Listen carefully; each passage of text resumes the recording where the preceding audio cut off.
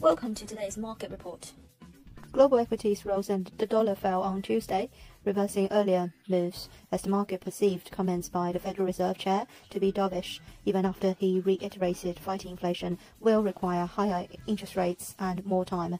Powell said disinflation has started and that he expects significant declines in inflation this year, remarks that echoed what he said after a policy-setting meeting last week that many in the market thought the Fed chair would walk back.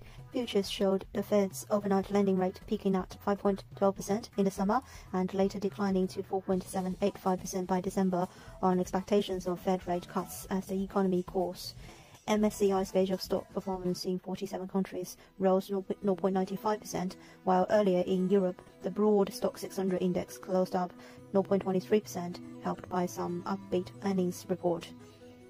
On Wall Street, the Dow Jones rose 0.78%, the S&P gained 1.29%, and Nasdaq added 1.9%.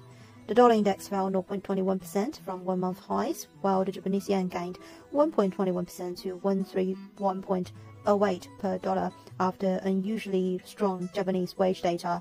The Australian dollar bought 1.02% higher after its central bank reiterated further increases would be needed.